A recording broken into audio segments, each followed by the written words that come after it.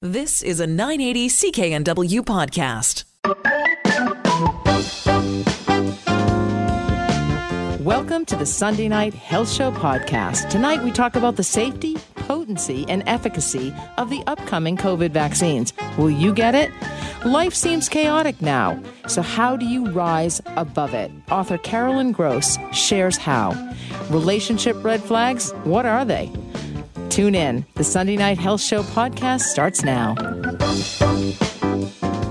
As COVID cases soar across the country, we realize all of the pressures that COVID has brought to us, from burnout to financial issues, exhaustion, unemployment, illness, isolation, relationship struggles as well, to name a few.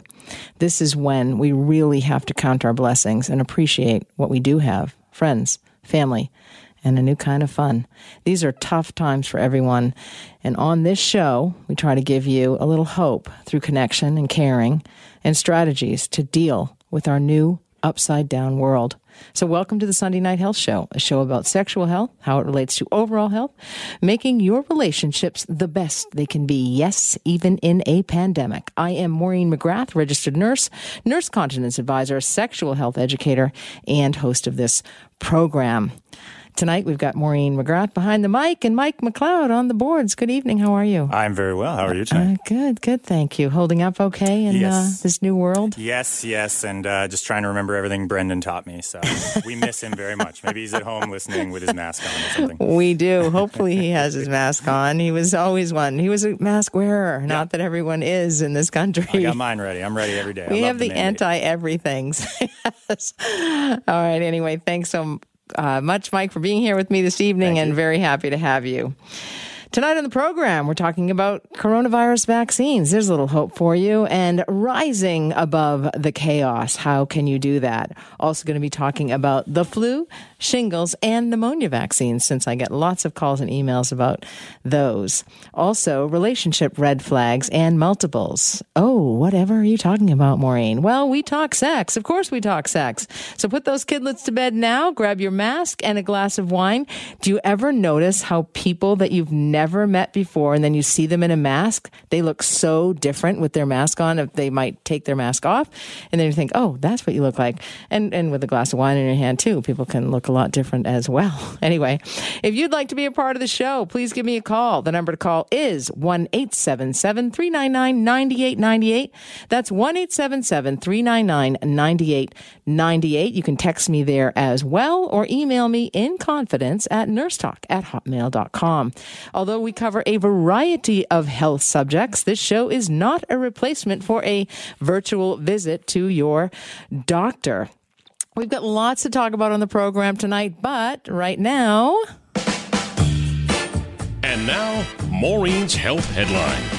As British Columbia prepares to lock down for another 2 weeks, Manitoba has the highest per capita rate in the country of coronavirus cases, and Calgary holds freedom from lockdown marches on their snowy streets. We have some hope. Fortunately, we have Dr. Jason Kinderchuk on the line. He is Assistant Professor, Canada Research Chair, Department of Medical Microbiology and Infectious Diseases at the Max Rady College of Medicine and the Max Rady Faculty of Health Sciences at the University of Manitoba. And his research interest lies in these emerging and re-emerging viruses. Good evening, Dr. Kinderchuk, once again. How are you? I'm doing good, Maureen. Fortunately or unfortunately, you have me on for the next bit. So, Fortunately, I'm delighted to have you. I want to talk vaccines with you. Absolutely. There are anti-maskers, there are anti-coronavirus people, there are going to be anti-vaxxers as well. We're going to have another group of anti-vaxxers coming up soon. Interestingly enough, vaccines are a critical alongside clean water. It's been said that vaccines are the public health advancement that underwrites our increasingly dense, interconnected world. And yet the vaccine timelines are still measured in years. It takes an average of 10.71 years from conception to completion. We've had an outbreak here, and we've had some very rapid, quick, progressive, tested on over 40,000 people, vaccines to help the fight fight against coronavirus. And a lot of people will be against it, or they won't take it. They will have lack of trust in the safety, potency, and efficacy. What are your thoughts on the vaccine, and how safe are these two that have come out this week, and can we trust them? You know, I'm going to come out right away and say I'm obviously biased. I work in infectious disease. I've worked with smallpox. I've worked with Ebola. So, two very horrible diseases that have vaccines that have helped us eradicate one of the viruses and are helping us really control another virus. Listen, I think when we look back at this, and I think you hit the nail on the head when you say 10.7 years on average was where we were before for new drug development to go from bench to bedside. And here we are 11 months later after this virus emerged. And we have two vaccines that are 95% efficacious and look like they're going to be in our hands very, very soon. And, by soon, I mean weeks. This is unprecedented in human history. And I think this is one of those moments where we really have to appreciate what we've kind of been granted with this. It is such a monumental achievement. And when we think about this idea of the timelines, what we have to appreciate is that the timeline is certainly faster than what we've seen in the past, but the amount of testing and safety studying that is being done is still the same. We are still looking at tens of thousands of individuals that have been enrolled in phase 3 trials. We're still looking at data that is being viewed by independent monitoring boards as well as FDA and obviously other health agencies around the world. And they're all the same benchmarks have to be reached for these vaccines to ultimately get out into the hands of the general public. So I look at this and to me, I actually feel because of all the scrutiny that has been placed on vaccines recently and how badly we've needed vaccines for this, I actually feel we're probably in one of the safest points we've ever been for actually seeing something that is going to actually be very reliable getting out to the public. Absolutely. Now, it starts with preclinical trials or phase 1 trials where they utilize mice or monkeys, and they often say mice lie and monkeys exaggerate.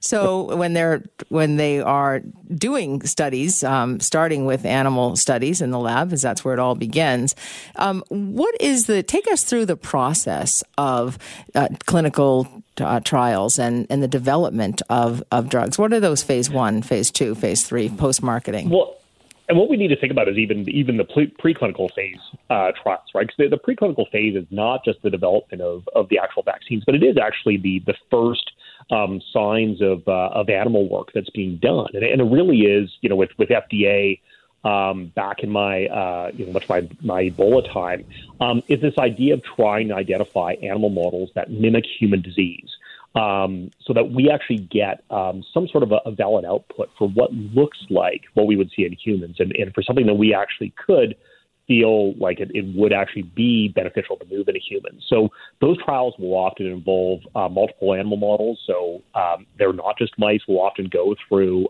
in this case with COVID, mice are being used, but so are hamsters and ferrets, as well as different species of monkeys. And all of this is to try and identify something that actually looks like it provides some benefit. When we get into phase 1 trials, now we get into this idea of safety testing for humans. So what are the toxicity ranges for humans? Are we seeing any sort of adverse events at high and low dosages? And those are in a very small subset of patients. But it's not to actually look at efficacy against disease. It is simply to look for safety and adverse reactions. Once we start rolling into phase 2 trials, now we're increasing the number of people. Now we might be at a few dozen people, maybe up to a few hundred, where you're actually looking at again expanding those safety trials. Once you get into phase 3, now you're basically bolstering everything to the hilt. So now you actually move into about 30,000 individuals that you are going to be providing either the vaccine or a placebo. And these people are going to be out in the public. So their likelihood is that they're going to be naturally infected. And what this starts to give us a guide for is not only any sort of safety concerns, but also what is the efficacy in the natural world when people are exposed to this virus. And then by the time we get through phase 3, then you can apply for licensure and approval. And then your phase 4 trials afterwards will actually look at the long-term adverse reactions. Once a phase 3 trial is done and a vaccine is licensed, it doesn't mean that everything just stops and adverse reactions are no longer looked for. Those long-term events are still being tabulated and monitored. So it is something that takes a long period of time normally. But here we're in a period where we see high transmission in the community. It's allowed these phase 3 trials to actually take place in real time. And then rather than the data just kind of being accrued and then supplied at the end of the trial, which often will take a few years, here what they're doing is they're actually providing that data back to the monitoring boards in real time. So you're actually getting an assessment of what the vaccine looks like from, even a week-to-week or a month-to-month basis. Dr. Jason Kindrachuk is my guest, and he has a research interest in emerging and re-emerging viruses. We're talking about vaccines. If you have a question for us, the number to call is 1-877-399-9898. That's 1-877-399-9898. Dr. Kindrachuk, we have a couple of callers on the line. Yeah. Irene from Edmonton. Good evening, Irene. Yes. Hi, Maureen. I'd like to ask Dr. Kindrachuk this question. I was really surprised to read in the Journal a few days ago that the vaccine that these companies are working on, it will not prevent, if you get the vaccine, it will not prevent you from becoming infected with COVID, but what it does is it prevents you from having the serious symptoms that COVID would produce. And if that's the case, then does that mean you still are capable of giving COVID to other people after getting the vaccination? And if you're asymptomatic, it could even spread more. So this is such a great question, and actually I was just reading an article by Dr. David Fistman and Dr. Ian McKay, an interview that they had done about this exact topic. It is one of the things that we don't know yet about the vaccine, and really we're going to find out from the phase 3 trials is whether or not this is a vaccine that is purely just going to reduce clinical symptoms, or if it's actually going to be able to prevent infection. And your concerns are exactly what we have for concerns in that, yes, you may be able to reduce severe disease down to mild disease, but can a person still actually transmit the virus? And that's what we're hoping to find out from this current randomized control trial, or the trials that are going on for these phase 3s for these two vaccines, is whether or not that is the case. And we should get some indication from these patient samples. So we'll be able to actually look to see whether or not they still carry infectious virus, in particular because some of these people have been exposed in the community, and how frequently we see that people are able to get infected even though they are vaccinated. So it is always one of the difficulties with creating a new vaccine. Infections are complex, and trying to develop the perfect vaccine that takes care completely of reducing infection, it takes time for us to develop. Not saying that we won't get there, but it certainly may not come right up front with the first vaccines that are licensed. I also have Darcy on the line from Winnipeg. Good evening, Darcy. Good evening, Maureen. Thanks for taking my call. And I have my question for Dr. Kindrachuk is, well, first off, I'd just like to say I've been listening to your commentary quite a bit the last few weeks, and I found it to be very interesting and informative, so thank you. So my question is, in regards to they're really not sure at this point, I think, whether this will be like a seasonal, similar to the flu vaccine, or if it's going to be like more of a one-shot deal where you get it once and that's it. So is there any type of estimation, would you say, as to when they would know which type of route this is going to take? Thank you. Yeah.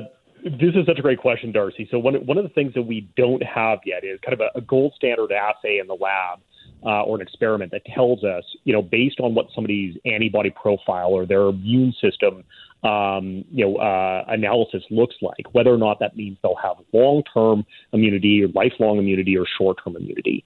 Some of the data that we're starting to see is suggestive that at least immunity seems to be longer term. So through natural infection, it looks like some of the data is telling us that people may actually have longer-term immunity than we thought.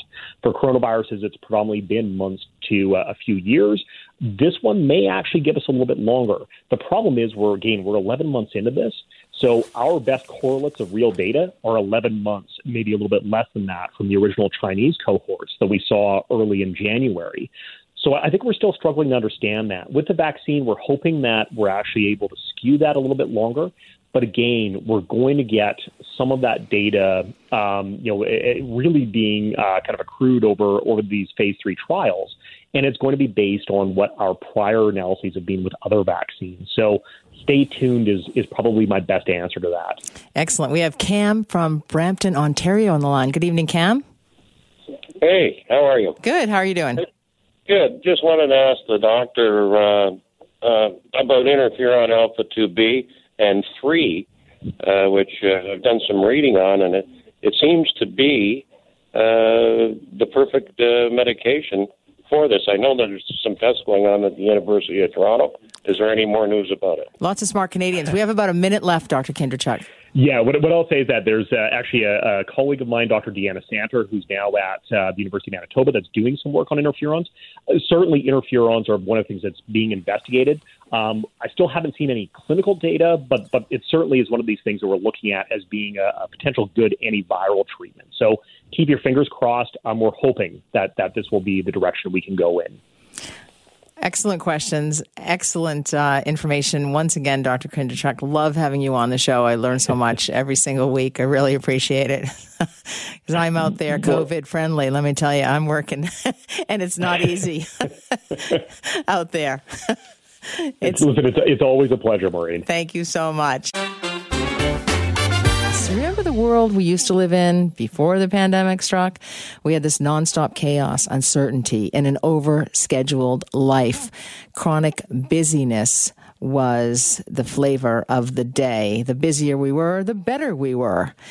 Well, she wrote this book, Rise Above the Chaos, How to Keep Positive in an Unsettled World, before the pandemic. But we need this book even more now. Joining me on the line is author Carolyn Gross. Good evening, Carolyn. Good evening, Maureen. My pleasure to be with you. Oh, well, thanks so much for joining me this evening. It's much needed for all of us, me included. Where do we even start, right? Exactly. Where do we begin? You've heard the expression, do I stay or do I go? I love yours. Yeah. Do you shine or do you whine?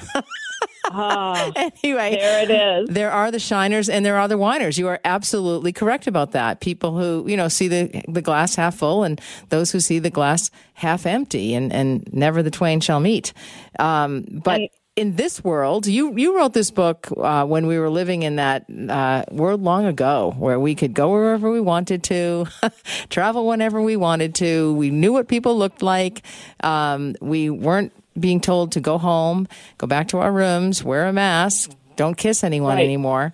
Life has changed. Or hug.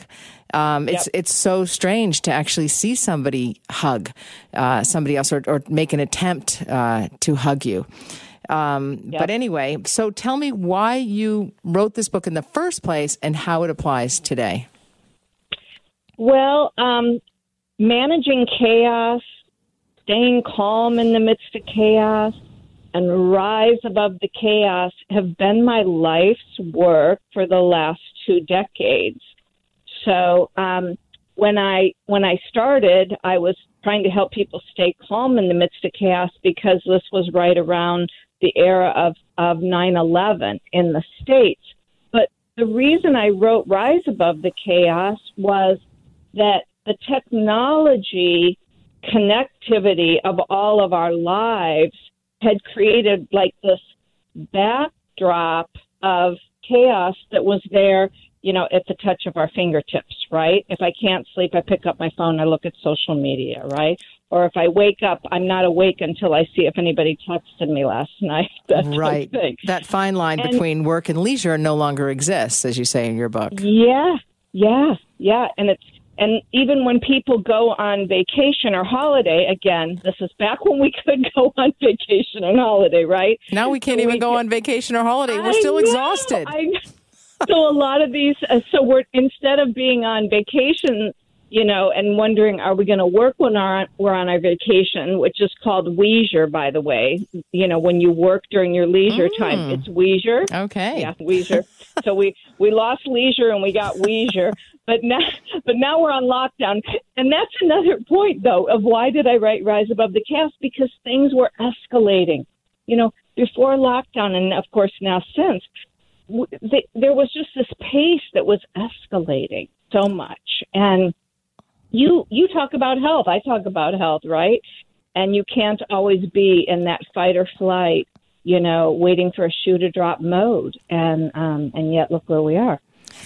Absolutely. In many ways, there have been some benefits to the pandemic. And I say that very cautiously because I know a lot of people have suffered. They've lost their jobs. I heard a gentleman who said, we used to have 2 modest incomes and now we have none. We have no income at all. We both lost our jobs and we have 2 kids. Many people are suffering with illness, unnecessarily with illness. People with comorbidities as well are struggling with the coronavirus or extreme fears around getting the coronavirus. But in a lot of ways, the world calmed down, really. That frantic pace, that get up and go, never stop, always busy, always on your phones. It would be a dinner table of everybody on their phones. You'd have to make a rule. Right. Everybody put their phones down. Now, I mean, I have to say, and my family, it's not an issue anymore. Nobody picks up their phones at dinner anymore. It's just a different peace. It's a different calm. But we certainly do have, and many families have that chaos still because of this pandemic, because they don't know where their next rent check is coming from, or they don't know how they're going to put food on their table. They're working from home. They're homeschooling their kids. So first of all, is it about a person's attitude to this that will help them survive the chaos? Oh, absolutely. Absolutely. So, you know, one thing that happened in my writing and in my research was I identified that chaos has to be looked at from 2 lenses. One is internal chaos that I have within me for whatever reasons, but chaos I have within me, and then external, the environmental. And what's happened is we've all been hit with so much external chaos that whatever internal chaos hasn't been remedied or rectified, or at least we don't have effective coping skills, that's been the stuff that's been shaking, you know. And so now more than ever, we have to have solutions and strategies to rise above it. Absolutely. And, you know, there's so many heartbreaking things. We had a Zoom. I come from a very large family. And so one of my nephews turned 13. And so we had a big Zoom birthday party for him. Yes. Wasn't exactly the same. He showed us his lizard and his bird. And then we started talking politics. And then we had to revert back to him because it was actually about him. But he likes politics. Back on track. And we all sang happy birthday. And but anyway, we have to find these different ways to pay attention and to do those rituals that we used to do. Well, and I've been calling chaos the great teacher for a number of years. It started with an early incident in my family when on a Christmas holiday, my father had a spinal cord injury while swimming in the ocean at Puerto Vallarta, Mexico. So obviously that was so unexpected and a very critical situation, a defining moment situation.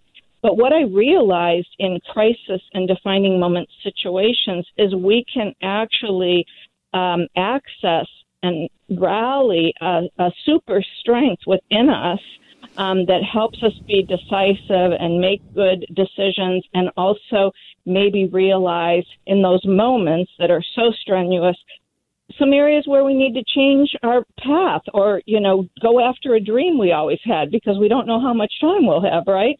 Absolutely. And so to me, COVID has done that because it's been a defining moment for the collective. a defining moment for the collective. Like, we're all under that magnifying glass right now.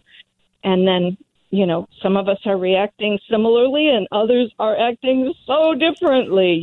Even just the mask, to mask or not to mask when you're taking a walk outside, that is the question. It's a new Shakespeare play. Absolutely. And there can be shame in it. I'm terribly sorry to hear about your father. That's how my work began. Yeah, it must have been horrific because, oftentimes the father is, they can certainly be, when I was growing up, my father was a very strong person and very secure and very very reliable. And, so that's very, very difficult. Some people create their own chaos. Accidents happen, as did with your father, but some people create chaos in life. Tell me a little bit about those people and how can they actually, what can be done or what can they do to help prevent creating that chaos? Well, there's a couple possibilities. One is that they grew up in a chaotic environment, so it's familiar. So if things slow down or that gets easy or calm, they don't know that isn't familiar, family familiar. So that becomes a, chaos creator right there. And the others are maybe they need attention. Maybe they need attention. So if they have some big drama that they can go on and on about, then that'll bring them attention. And those two can also be the same person. You know what I mean? But you can have people who maybe didn't have all the chaos in their early life, but somehow they need to have the light on them most of the time. And so they create these things. So those are just a couple, for a vague, throw it out there kind of scenario. Thanks for hanging on the line. Carolyn, I have Taylor from Calgary, Alberta on the line. Good evening, Taylor. Hey. Hey. Hi, Taylor. Hi. How are you? Hi. Hi. I'm good. How are you guys? Great. Very well, thank you. How can we help? So, when you were saying that you're people are addicted to chaos and stuff like that, I wouldn't necessarily characterize myself as addicted to it, need it, but I do feel that whenever there is chaos, it seems like maybe it's something that I can solve or deal with, and maybe when there is no chaos, it feels maybe unsettling. I don't know, there's just an unsettling feeling. Yeah, that's a great question or thought and insight, actually. What do you think, Carolyn, for someone like Taylor? So some people are hardwired to solve problems and, just make choices and make things happen. And so if chaos is your specialty, then when it shows up, you've got your adrenaline pumped up and you feel your power and you go solve those problems and everybody claps. And when you don't have a challenge, then you're like, well, wait a minute, where's my adrenaline? Where's my claps? And you can waver. But it just means you're hardwired for problem solving because that's when your power surges really kick in. Does that seem like it fits a little? Yeah, and I guess my question would be what can I do in those moments where I'm feeling maybe content? Because I feel like I might have a hard time feeling content. I'm either super, super happy or I'm super, super sad. So do you have any advice for how to just be okay? Yeah, I think we're all trying to find that right now because we are riding this thing called the Corona coaster. So what we have to do is when you are having the happy moments, I think we all have to just go, whoa, yay, I'm feeling hopeful and I'm not feeling bad. And if you go low on the coaster, and you dip low, you go, oh, wait a minute. I want to come up a few notches. And what I would do there is just think about other times in your life where you felt a little desperate or useless and how something came along to lift you up. Put uplifting thoughts of your past, that's called your mastery of experience, into your brain, and that'll bring you up from hitting that low point. Taylor, can I ask you a question? Are you talking about at home or are you talking about in the workplace? I would definitely say at home. At home. Interesting. Yeah. Yeah. Yeah, it's actually surprising. My job has been the one stable thing this year. Everything else has been totally chaotic and out of my control. Yeah, and that's really hard. Yeah. So that's with family dynamics or just everybody being quarantined and in each other's space and face more? Actually, I've been in like a long distance relationship and with no jobs in like a lot of industries, like no new movement. So we haven't been able to like actually see any like change in our industry. So it's been really hard waiting for jobs, and we've been apart for now a year. Oh, I see. So you're employed. Yeah. You're employed, but you're love interest. He is as well, but he just it's been hard to find a job. We're long distance, so it's been hard to find a job here in Calgary. Closer to you, yes. Yeah. And that's something, you don't have any control over, and that's hard too because you're a problem solver. Exactly. So then you learn patience. That's when you get to learn patience, and that's a lot of character building too. But definitely put positive thoughts out towards him, towards that there's an opportunity, because we're going back to that, do you shine or whine? And so even when you feel whiny, find some way to get it to the shiny. Yeah, I'm trying. Well, good luck, Taylor. Well, you're calling. You're calling us. Yeah, thank you guys for answering my call. That's the first step. You're very welcome. So maybe you should read Rise Above the Chaos, How to Keep Positive in an Unsettled World. Anyway, that was a great call, Taylor. I have to say, Carolyn, I'll give you my own problems. Yep. You can be my therapist here for a couple of minutes. I don't like chaos. And yet I find myself in chaos, surrounded by chaos quite often. And and one of my mantras, and especially in the workplace, and especially in given some work that I'm doing currently, and I hear myself, my mantra is, if you Rudyard Kipling's poem, if you can keep your head when all about you are losing theirs and blaming it on you. If you can trust yourself when all men doubt you, but make allowance for their doubting too. And if you can wait and not be tired by waiting or being lied about, don't deal in lies. Or being hated, don't give way to hating. And yet don't look too good nor talk too wise. And, I struggle. I'm somebody who likes to be organized, and I like to plan. And I'm not, somebody who can't change plans or has to be this way, but it's just that we have a strategy and that we're prepared. But there's so much chaos that happens, and it seems like there's this whole troop of people who like to solve the problems, and then they're like, it's okay, this is how we do it. So I'm kind of the opposite, and I'm a pretty chill person, even though you may not think that, or I don't sound that way on the radio, but totally I'm chill.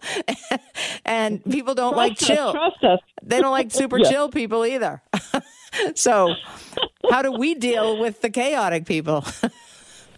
Well, what's interesting is that we're all rubbing up against each other right now. So if I call chaos the great teacher, which is the way that I started to embrace it way back at that time of my father's accident, which I also call an incident, because, these things, like even the virus, we probably needed this kind of reflection and this kind of reevaluation right now.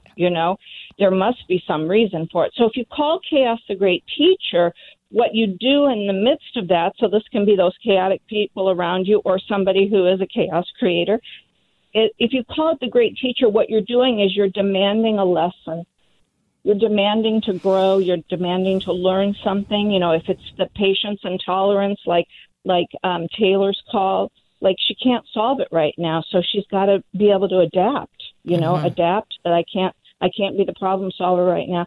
Adapt and move on. So a lot of things that we're struggling with, if it's other people's chaos, we've got to recognize what we're struggling with, minimize the amount of energy we're giving away to it if it's draining us, and then kind of compartmentalize it. Like, okay, I'm going to learn a lesson here, but until I have the lesson, I've got to compartmentalize it and focus on something else, because if I keep replaying it over and over and I can't solve anything, I'm wasting where I could be proactive.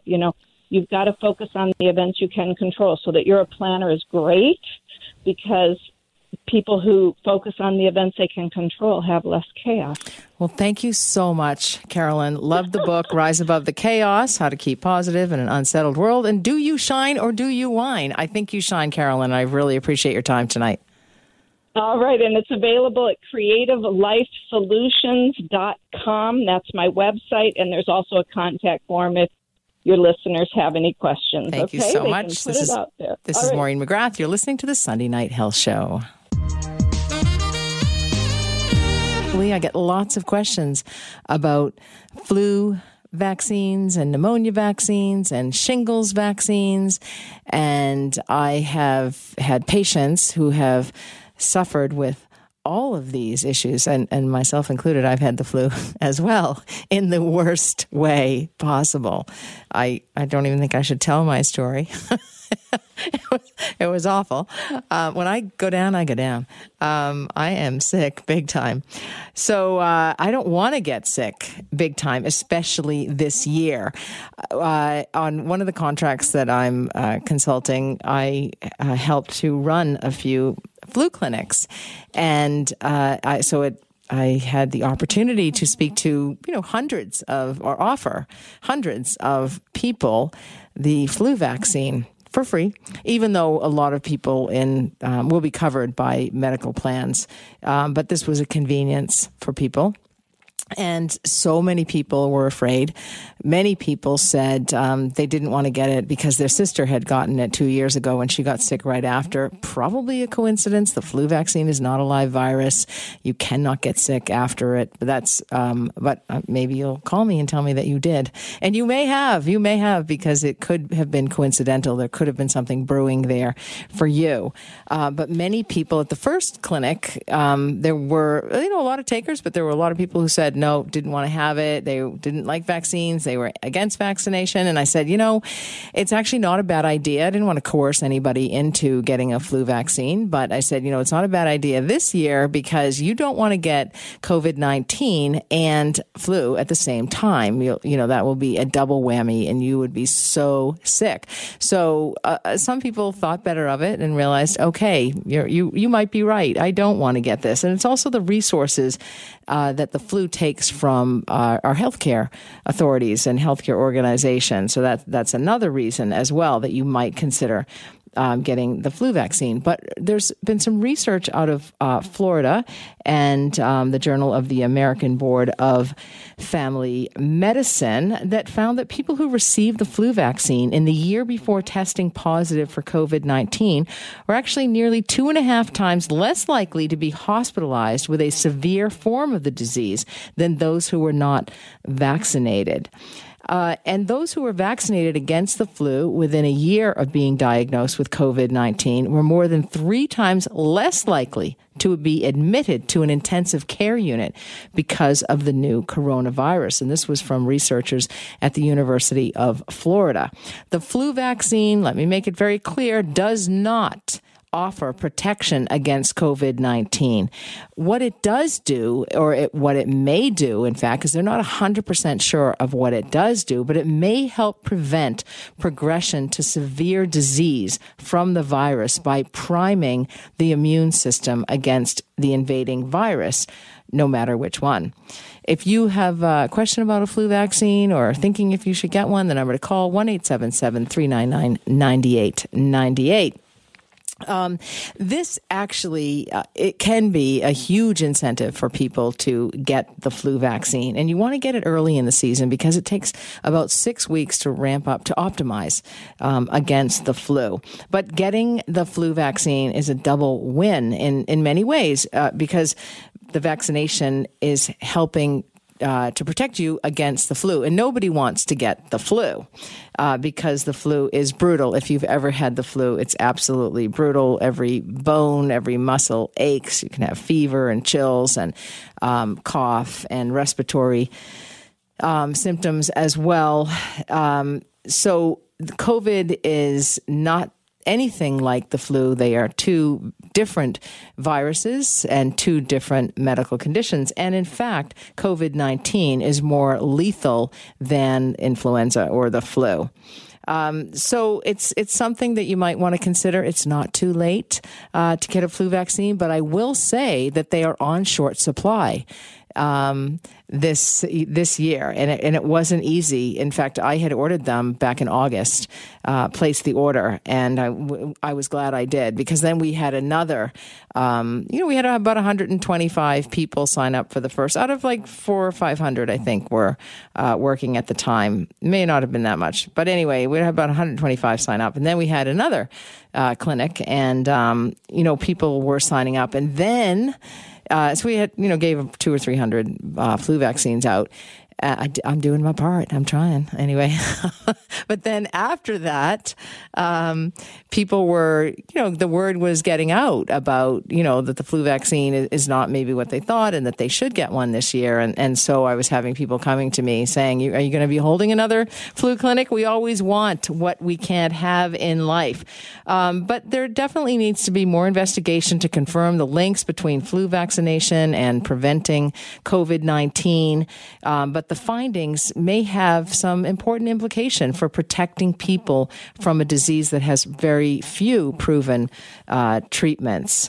But it may help. Getting the flu vaccine may actually help boost your immune system. A lot of people, take vitamin C to boost their immune system, or omega-3, and they're going to do all these things to boost their immune system.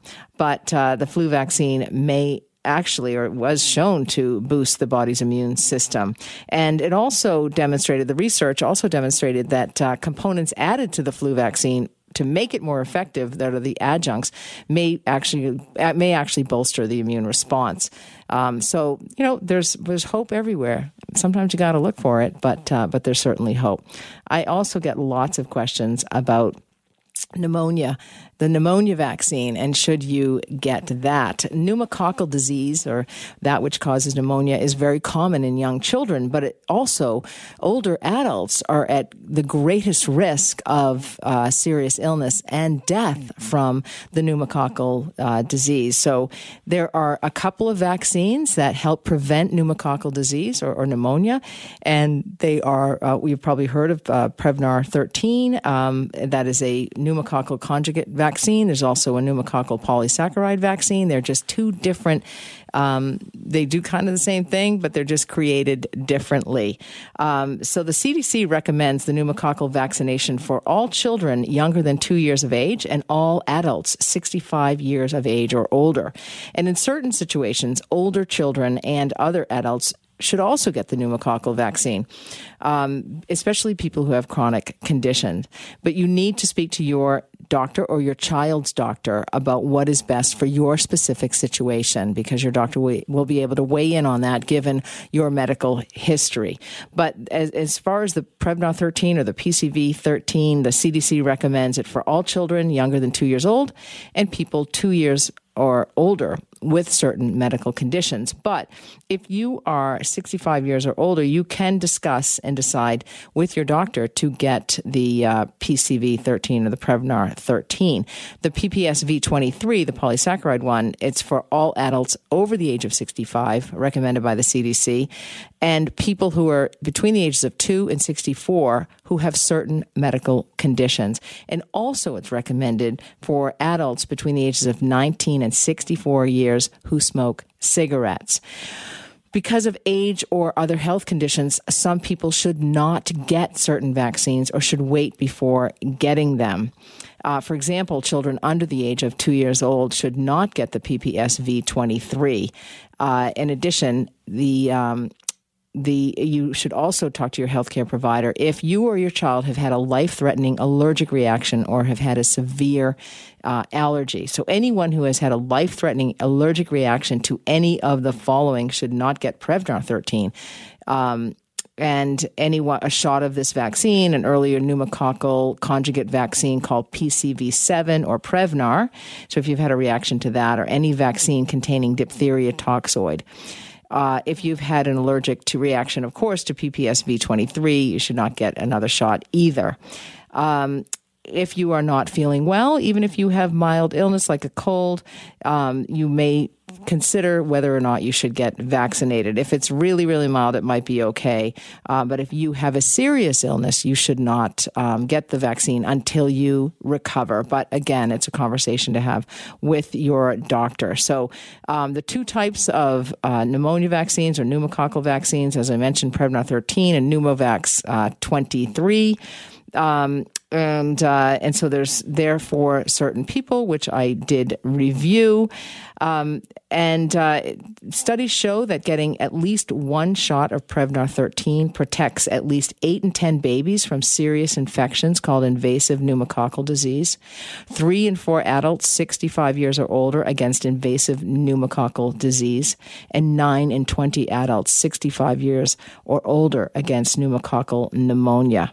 One shot of the Pneumovax 23 protects between 10 to 17 in 20 healthy adults against invasive pneumococcal disease. You do not want to get pneumonia or pneumococcal disease.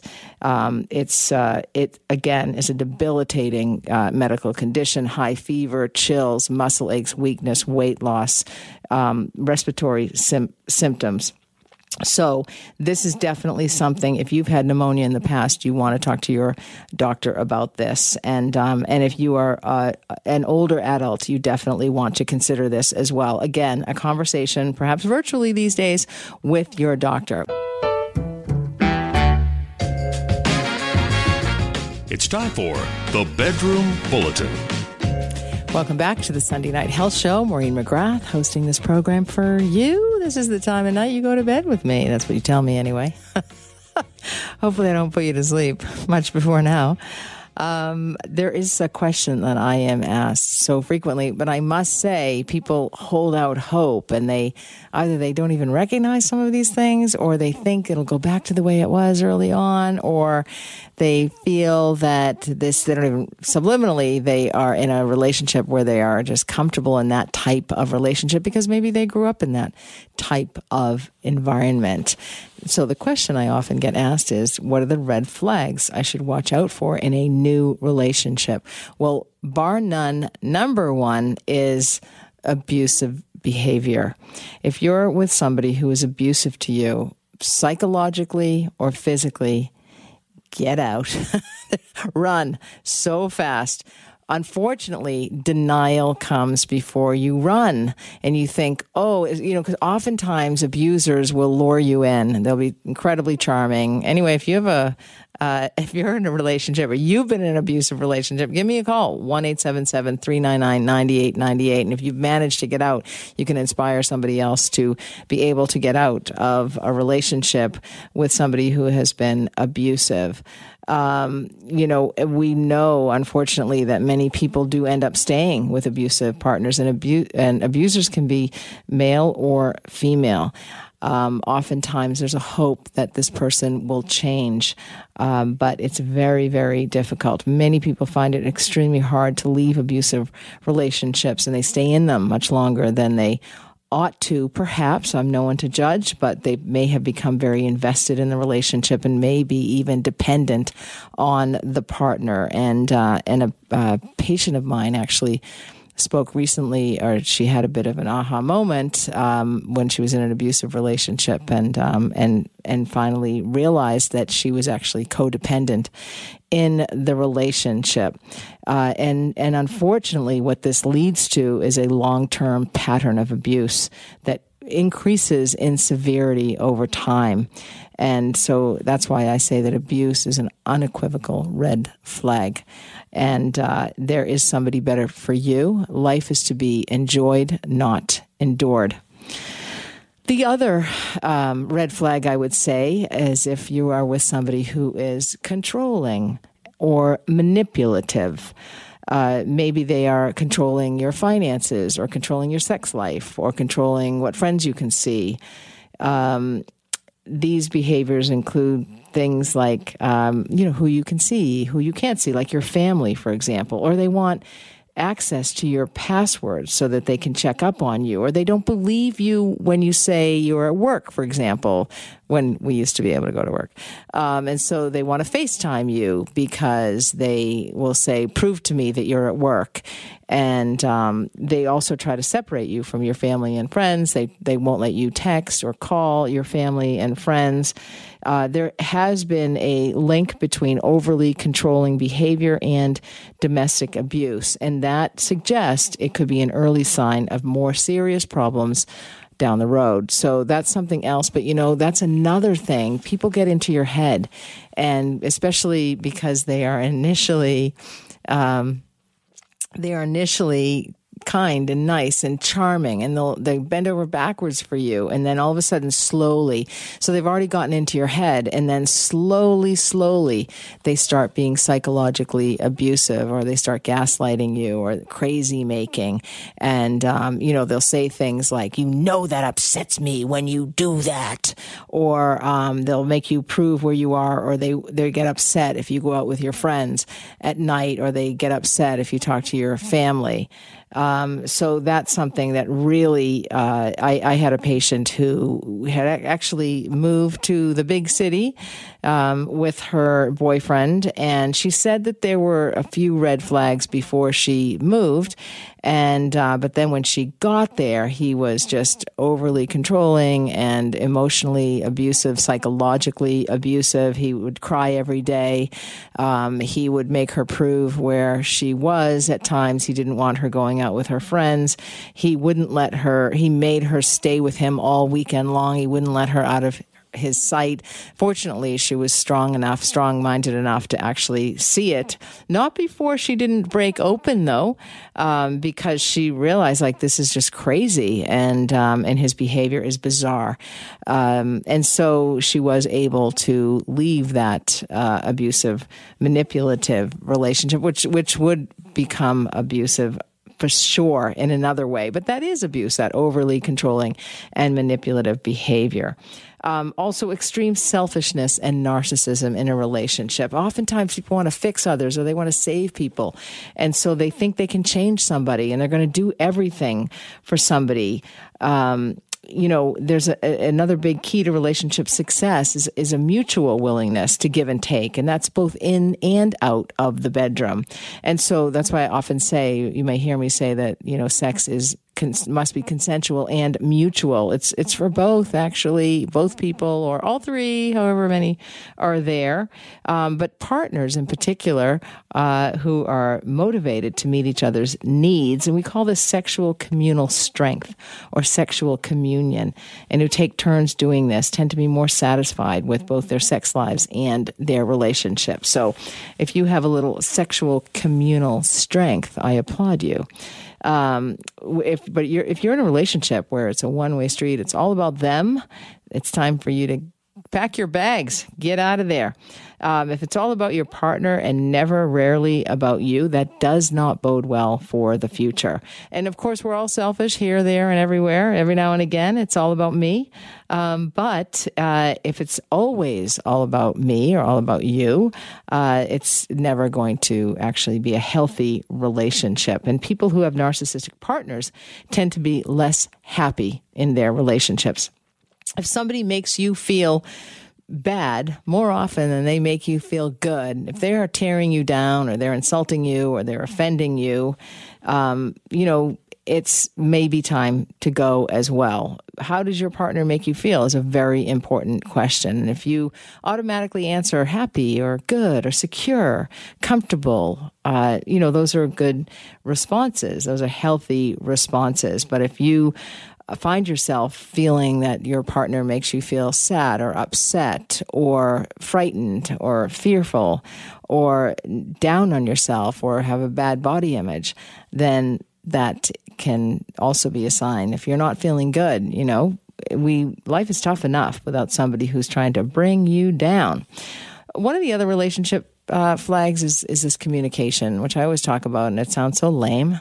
But study after study does show that communication is one of the biggest keys to both sexual and relationship satisfaction. And so, it's important to be able to be intimate, that you need to be able to have a conversation with your partner, one that's not going to trigger your partner, or one that's going, to be able to sort of laugh back and forth, to be able to connect and to talk, and where it's not all about the other person. And maybe sex is an issue in the relationship, and oftentimes some people who may be in a sexless relationship may actually get angry if they haven't had sex for a while, 2 days or something, a week, 2 maybe, and they might get angry, and then you might be wanting to connect emotionally with your wife or with your husband or partner or whatever, and then they just bring it back to, they haven't had sex in a while and it's all about them, and you just want to connect with them.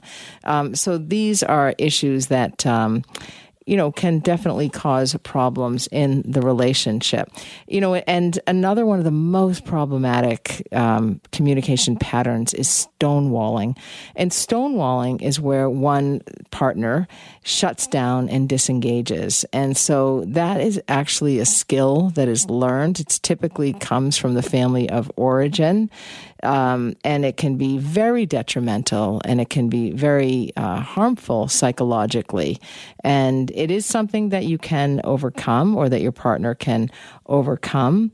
But it is definitely something, a healthy way. We all have problems. Everybody has issues in the relationship, and we need to talk about them and discuss them and actually find solutions for them, or compromise. But when you stonewall and you completely shut down and disengage, it is extremely unhealthy. But communication issues are some of those issues that can actually be resolved. A good therapist can help you. Today, of course, it's all virtual, but still doesn't mean you shouldn't go. And, therapy is a gift you give to yourself. And so it's really important that you seek that therapy. And there's no shame in getting therapy either. Thanks for listening to the Sunday Night Health Show podcast. You can subscribe, rate, or review on your favorite podcast app. And if you've got a question about your health, the nurse is always in. So email me, nursetalk@hotmail.com, and I just might answer your question anonymously, of course, on next week's show. For now, have a happy and healthy week. You've been listening to a 980 CKNW podcast. Listen live at cknw.com, the Radio Player Canada app, TuneIn, Amazon Alexa, HD Radio at 101.1 FM HD2, and on the AM dial, 980 CKNW.